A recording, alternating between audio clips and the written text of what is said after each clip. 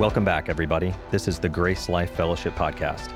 Last week, we shared with you the first part of a series Pastor Tim is doing called Practical Grace. That one was called The Rest of Grace. Go check it out in episode 17. Today, we're going to share the second half and conclusion of that series, and it's called The Test of Grace. Okay, here's Pastor Tim.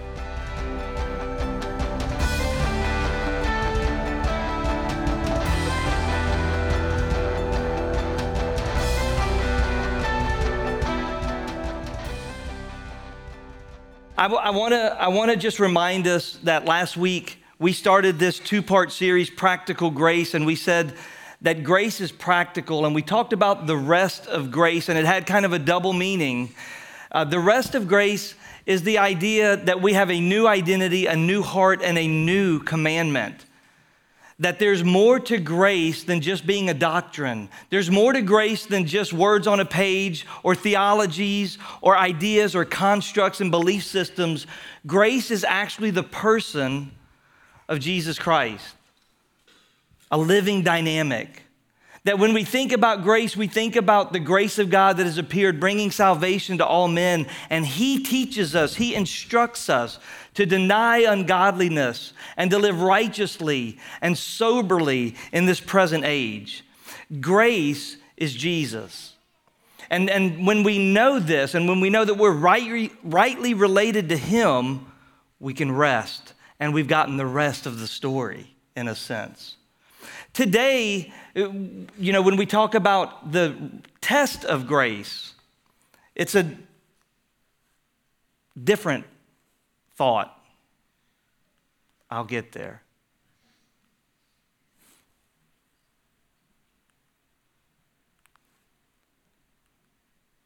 There we go. The test of grace. I hear people ask all the time, okay, Tim, I get it. I'm a new creation. I'm a saint, not a sinner. I'm righteous and holy. I have a new heart, one that is consistent with God's, one that has desires that are equal to God's. They're coming from God. They are what He desires for me, and I desire the same thing. We said last week, if we can realize that we have a heart of obedience, that the new creation never really needs to be told they should obey, they really ought to be reminded they want to obey. A far different idea. And then we have this new commandment, a new way that God deals with us, not in telling us what we should do, but telling us who we are and want to do. So that every command of the New Testament is really a reminder, a description of who we are as believers. Well, I get all that. I hear it all the time. But what about in the crucible of life? What about when the iron is hot and the moment of temptation happens? What do I do in this test of grace? How do I apply the rest of grace in order to see that I am totally up to the demand of what I'm being tested with? Many of us understand what we're teaching here on a Sunday morning. We believe it. It's changed our lives in terms of how we think about God and how we think about ourselves. But we have to be honest. We still struggle. Does this really work at the moment of crisis? Can this really matter that I'm a new creation, that God lives in me? Does it really matter when I'm being tempted and all my emotions and all my feelings are being lured into some trap to ensnare me into some lie that the enemy is presenting to me? How do we overcome the addictions and the patterns of our choices that lead to such destruction in our lives when we should know better? Does it really matter that I believe in grace? I hear it all the time. And you know that we get tempted every day. And sometimes in that temptation, it can deceive us into thinking nothing's really different. As a saint, I'm being tempted just like I was when I was a sinner. As someone with a new heart, it feels just like it used to feel when I wasn't brand new in Christ, when I'm being tempted. When I'm being tempted, I'm oftentimes taken back to this idea that God's telling me what I should and shouldn't do at this moment, but I've got no power to do it, just like when I was lost. And all of these wonderful truths of the rest of grace can be lost at the test of grace. Temptation is this idea that there's this impulse, this urge, this attraction to something, to believe or do something other than what is right, other than what is wise, to do something sinful. And we are tested with this. We are tempted by this all the time. Sometimes in the moment of temptation, we believe these lies that I go not just from being a saint, I can believe something that I'm not even good enough. Have you ever believed that when you're being tempted? If I was a better Christian than this wouldn't be a temptation for me. Have you ever thought like that? If God was really present at this moment, why is this happening? Why am I being sucked into this seemingly black hole of desire? And I know it's wrong and I don't want to do it, but it seems almost pointless and I feel helpless in the moment. Have you ever felt like that? Have you ever said to yourself at the moment that I can't not help this? These are the lies that happen at the test of grace that cause us to forget the rest of grace. This is what happens when we're put in that crucible at the moment of impact. This is what the human being's dilemma is. Am I going to succumb to this, or am I able to overcome it? You put it in your own context, because we, as a body of Christ, we face various temptations. They are unique to you sometimes in terms of their context. They are not unique to you in terms of the temptation. What do I mean by that? Look around you.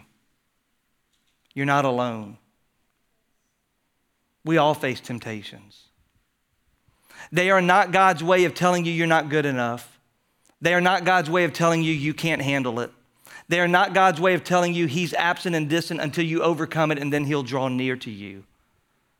The temptation is for us to understand that whatever God has done in telling us the rest of grace, that we are a new creation, that He indwells us, that we have a new heart, and He operates with us from this dynamic of love rather than law. When we are tempted, this is God's opportunity to remind us over and against the situation, the circumstance, the feelings. This is His way to remind us that He is enough. You are tempted not because you're not good enough. You are tempted not because you can't handle it. You are tempted not because God is disgusted with you until you overcome this temptation and then He'll draw near to you. You are tempted because there's an adversary out there. He's a liar and a deceiver. He's a tempter, and he's real sneaky when he does it. The Bible says he is an accuser of the brethren. He accuses you at the moment of temptation. Oh, see, if you were good, you wouldn't want this. If God loved you, this wouldn't be happening.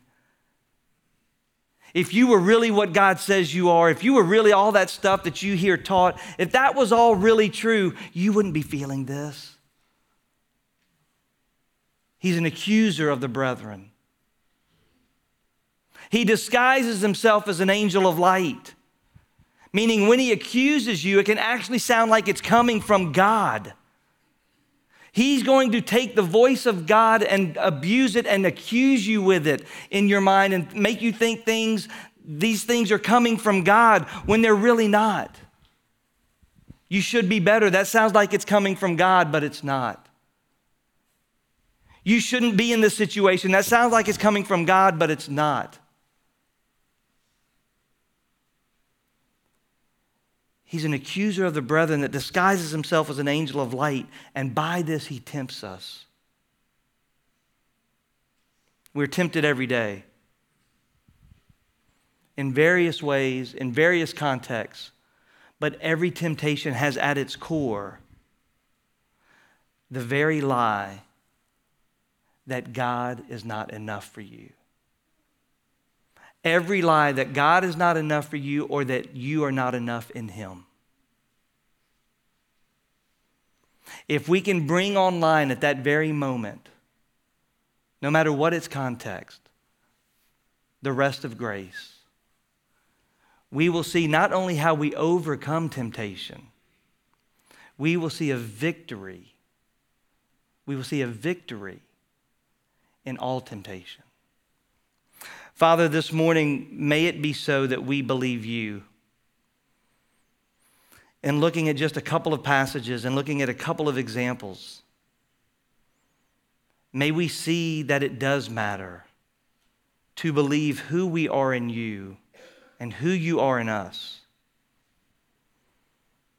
That at the very moment of temptation, at the very opportunity of a choice to make,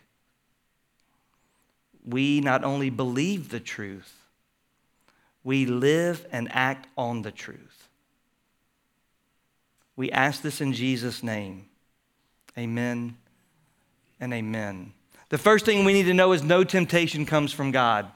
James 1 says that let no one say when he is tempted, I am being tempted by God, for God cannot be tempted by evil, and he himself does not tempt anyone. So the first understanding is that God would never tempt you. Do you believe that? Yes. God will never have as an opportunity for you a temptation. It's not coming from him. He himself cannot be tempted by evil, and he won't tempt you with evil. So God is not the cause of temptation. God is not the source of temptation. Now we know that it says God cannot be tempted by evil, but we also know that Jesus was what? He was tempted by evil. Many people scratch their heads and go, how can this be? I thought Jesus was God. Well, Jesus is God, always in essence, but in living on this planet 2,000 years ago, he decided not to live as in God, the expression of him. He decided to live in dependence upon God. He was going to be dependent upon his Father, not acting like his Father, but dependent upon his Father. So that Jesus said, anything you see me say or do, it came from the Father first. He humbled himself. He became obedient all the way to the point of death on a cross. So Jesus as man could be tempted. But Jesus as God could never be tempted. That's why he put aside his godness in essence and essentiality in order to live like you and I have to live, dependent upon God, so that he could understand the temptations that we face. God is never tempting you. But we now also know that in Hebrews 11, it says that by faith, when he was tested, offered up Isaac. Abraham, when he was tested, offered up Isaac. That word tested is the very same word as what the Bible translates tempted. Now, who tested Isaac? Who tested Abraham? God did. Do you see the dilemma now? The very same Greek word, paradzo, is used to be translated test or tempt. But James 1 says God will never tempt you, but Hebrews 11 says he tested Abraham. But it's the same word. What does that tell us? It tells us that every moment of choice is an opportunity in the hands of the enemy to bring you down and tempt you to fail, is the same opportunity for God to be used in such a way as to test and show you approved. That every temptation that you face is a perspective that the enemy's trying to lure you into something sinful, believe something that God doesn't say, disbelieve what God does say. But that very same opportunity, God is using to remind you of who he is, who you are, and what he has said about you. Every temptation calls into question what God has said. Every testing can be a reminder of what God has done. God approves of you. He will never tempt you, but he will test you. Not as a teacher tests a student. Not to see if you can repeat information back. When God tests you, it's always to show you approved. It's always to show that greater is he that is in you than he that is in the world. Have you ever considered that at the moment where you're being tempted and lured and dragged into sin, seemingly, where it feels like you can't help it, it feels like you have no power against it, it feels like everything is working against you and God is gone, have you ever considered that at that very moment is the same opportunity through what God has done to believe him and say, regardless of how I feel, regardless of how strong this urging and impulse and feeling is, I am a new creation. Christ lives in me. I have a new desire that is not the truth about what I'm feeling now. I have a desire not to fail here. I want to be reminded that I am approved of and shine forth, and greater is he that is in me than he that is in the world. This is possible in a potential because of the power of God every moment of every temptation. We have to change in our minds that this is not just a temptation, this is a test. This is an opportunity for God to show who he is, what he has done, and who he has made me to be. This is what Joseph understood when he was sold into slavery by his brothers, and he ends up being second in charge in all of Egypt. And when he sees his brothers again, do you remember his words to them? Now when they need Joseph to help feed them, to save them, but they're scared to death he's going to kill them and repay them for the evil they had done to him. Do you remember what he says? You meant this for evil, but what? God meant it for good. I got to believe that Joseph was tempted to do just what his brothers thought he would do, to kill him. They had rejected him. They had sold him into slavery.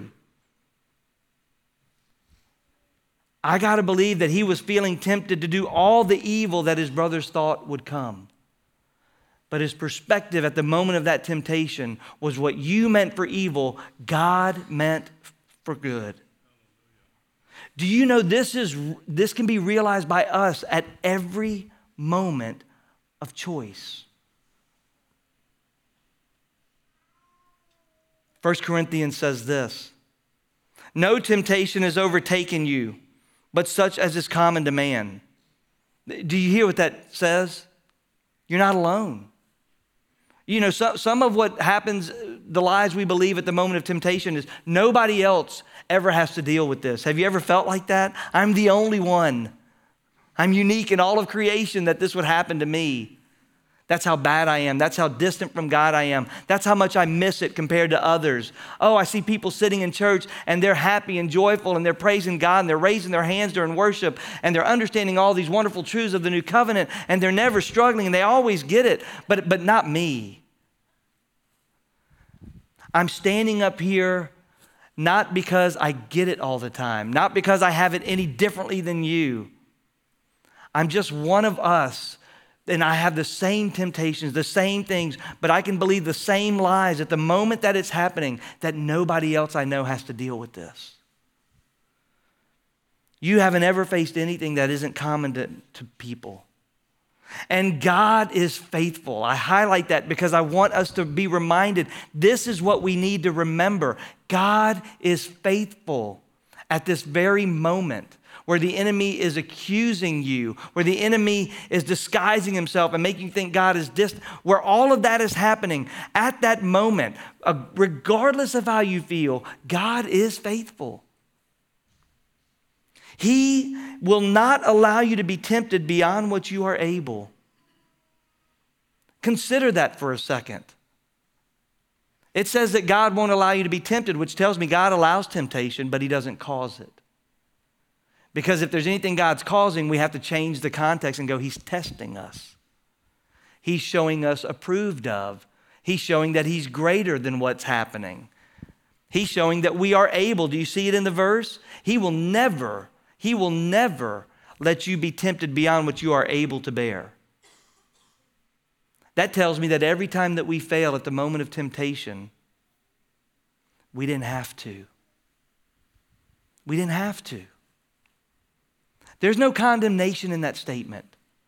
It's compassion and it's hope. If you've ever faced temptation and thought, I'll never get over this. If you've ever looked at somebody you love and thought they're in this addictive pattern, they'll never get over it. If we believe the truth of what Jesus has done and who he is in us, we can believe that we have what it takes at that moment. He says, but with the temptation, he will provide the way of escape so that you will be able to endure it. I wonder if we really believe that. See, when we say things like, I just couldn't help it, we didn't believe there was a way of escape. Please hear this. The way of escape at the moment of temptation is not going to be how you feel. The way of escape is all that we learn about the rest of grace. The way of escape is who God is and who he is in you. He's given you what it takes. Jesus says, I am the way, the truth, and the life. He has been gifted to us. He's given us a new identity, a new heart. He operates with us in the dynamic of love and not law. This is our way out of temptation.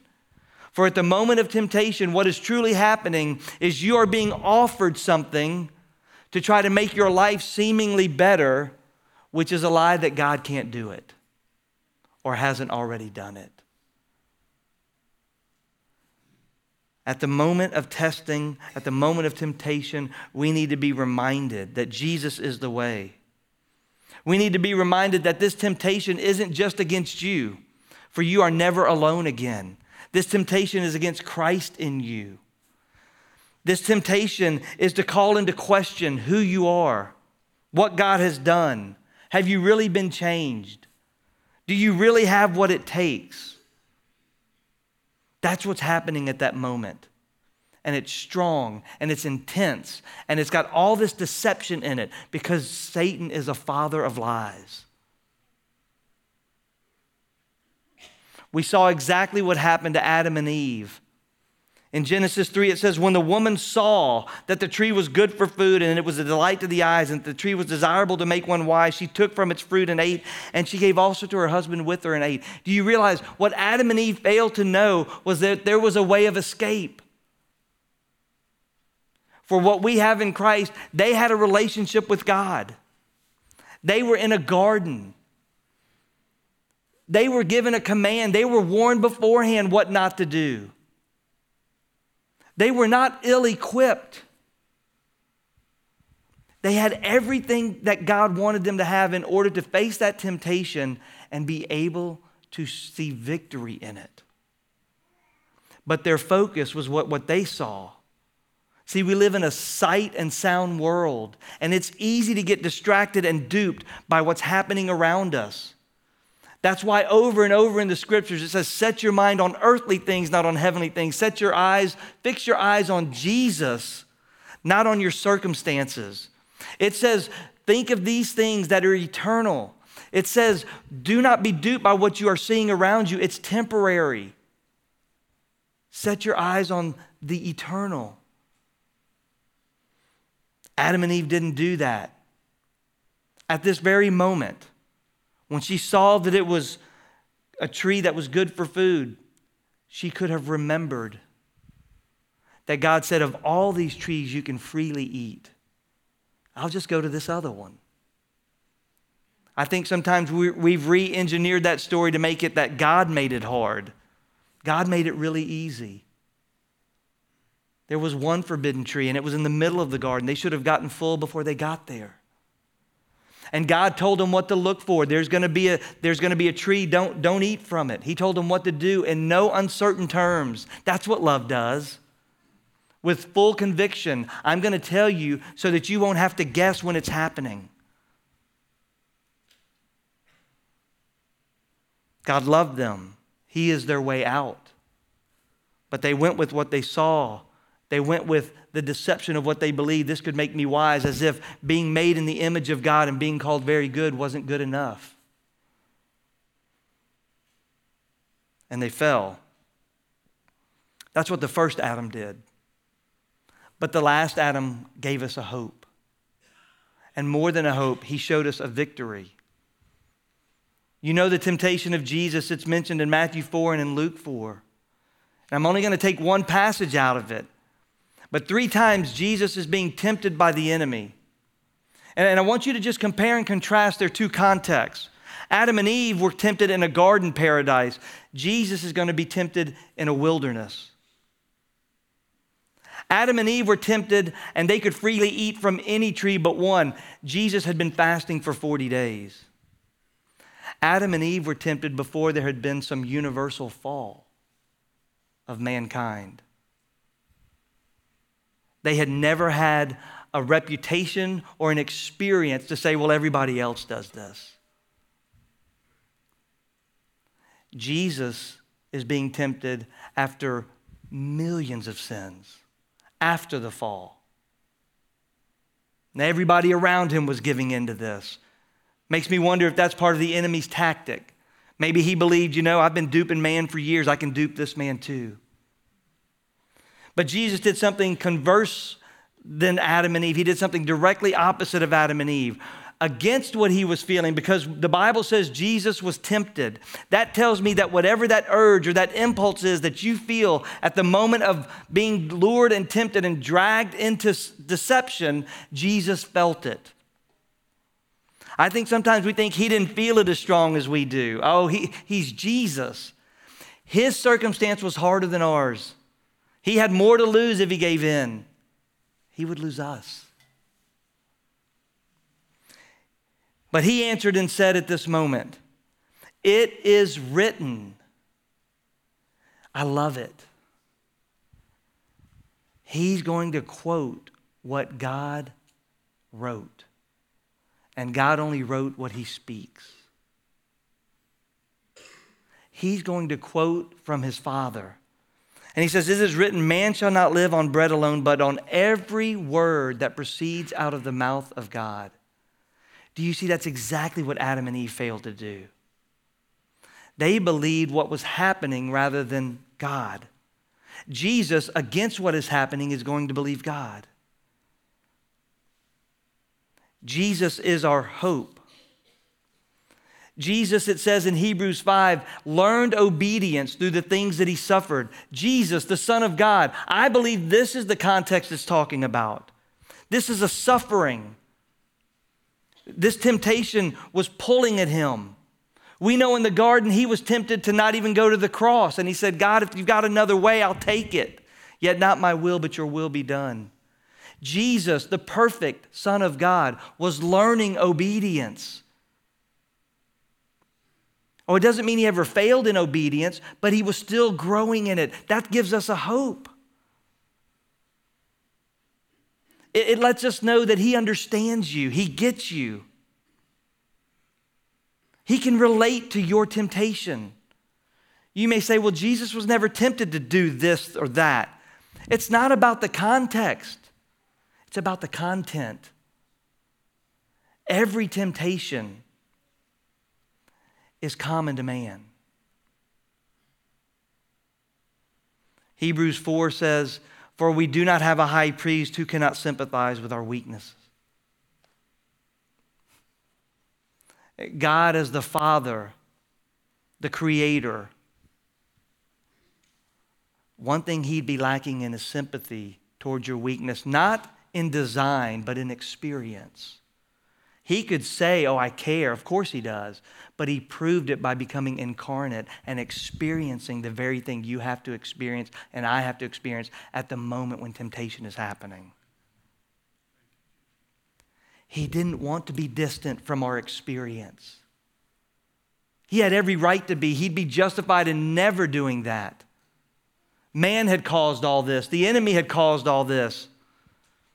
God could have been above all that. Instead, he entered into all of that to say to you and to me, I understand you and I get you and I know what it feels like and I know it feels like you can't help it and I know it feels like that God is distant and I know it feels like that you've got to give into this and I know it feels like this is always the case and I know it feels like you're the only one in this predicament.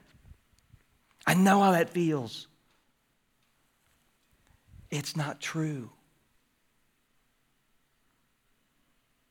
He was tempted in all things as we are. He was tempted in all ways that you are.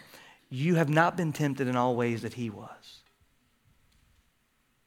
See, we get this. You think about Jesus' temptation. This is the physical, created being. Lucifer, having become Satan, is tempting Jesus. Now, every temptation has its source in the enemy, but I don't think the enemy physically is tempting each one of us. These were the first Adam's explanation of how he handled temptation against the last Adam's victory over temptation. These were cataclysmic in their effect. When Adam fell, the whole world was plunged into sin. But when Jesus overcame and then finished the work at the cross, the whole world that will believe in him overcomes. This is drama to the nth degree.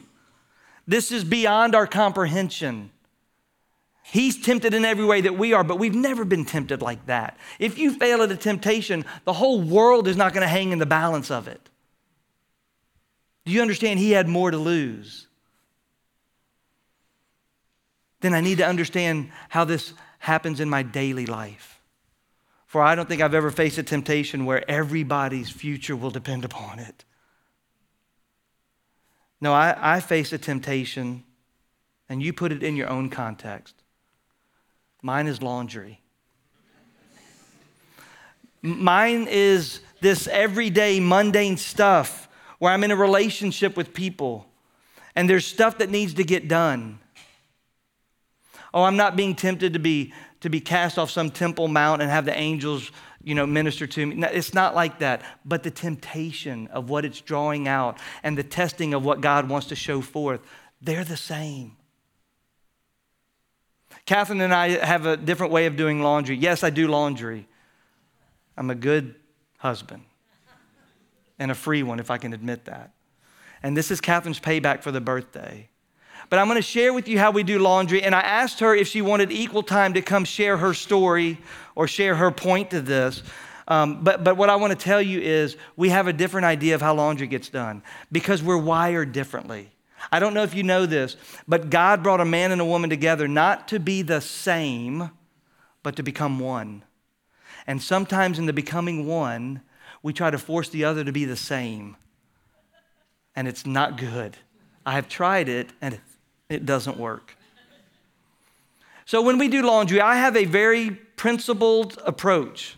Laundry gets done by me when I put laundry from the hamper into the washer, start the washer, let it wash. When it's done, I move it from the washer to the dryer. I start the dryer, dry them, and when it's done, I pull them out of the dryer, I fold the clothes, and then I put them away, and the laundry is done.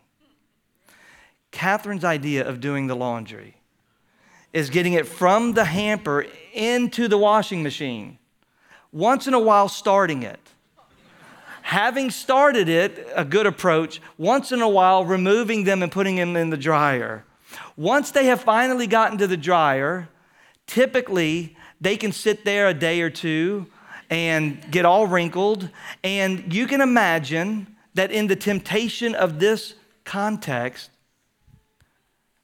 what I was being lured into.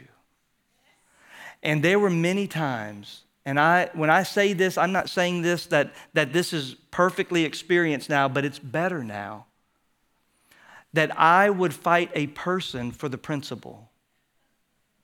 There is no way you can justify the two different ways of doing laundry and say that mine's not better. Or say that more than that, mine's not even right.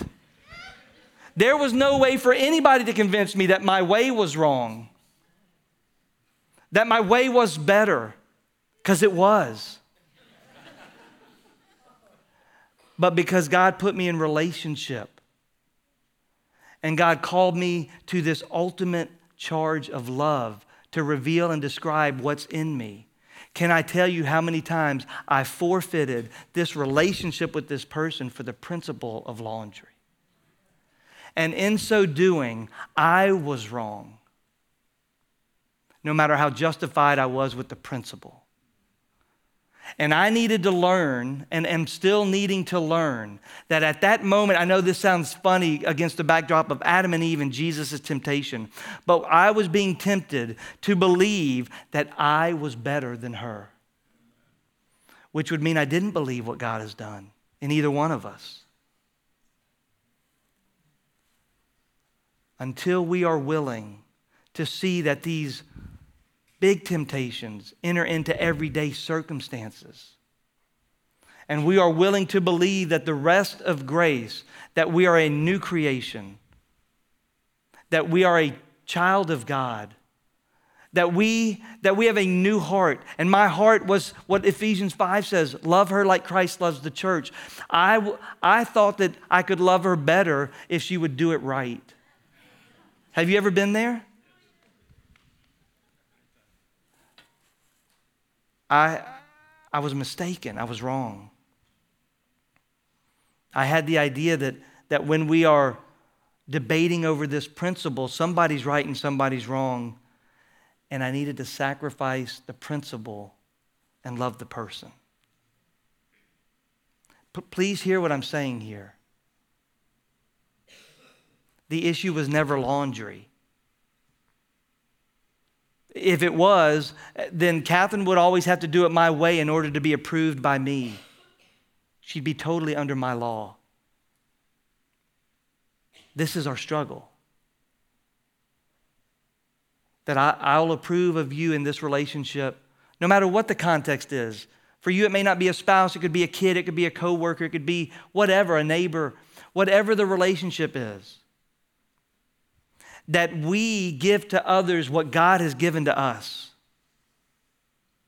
The love and grace that lets us uphold a person over a principle. I'd love to say that all of this has completely changed. Look, if you're going to ask me, I still believe my way of doing it's better. I do.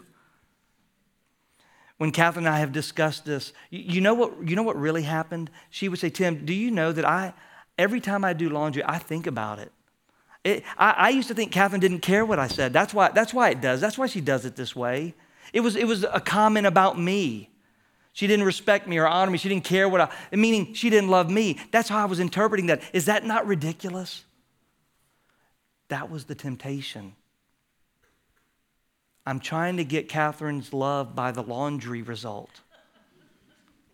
But she's also waiting for me to love her apart from the laundry.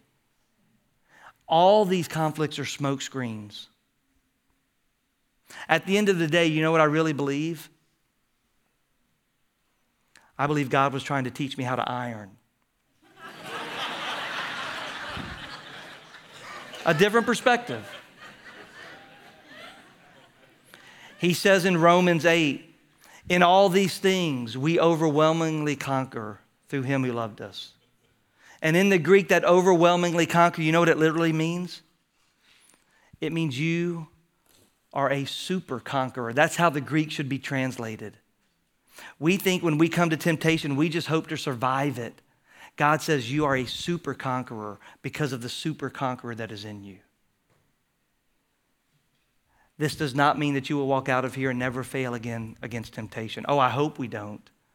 I believe it's potentially true that we don't have to.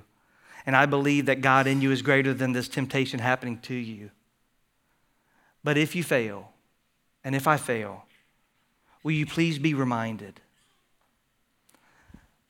that Paul ends this whole section after saying you are a super conqueror.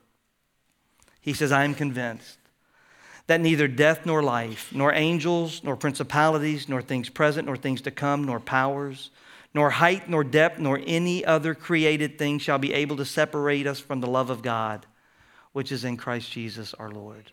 Amen. Father, you are who you say you are. This rest of grace is applied during the test of grace. And Father, we see in our everyday lives how we are being tempted not to love, tempted to fight for what we think is right rather than people. We are tempted, Father, in ways to draw us distant from you in our experience, maybe even in our beliefs. The enemy is out there accusing us, lying to us, deceiving us, but he is a defeated foe. He's a liar, but that's his only power. And if we will simply believe you, the truth, this enemy is defamed. He cannot grip us anymore.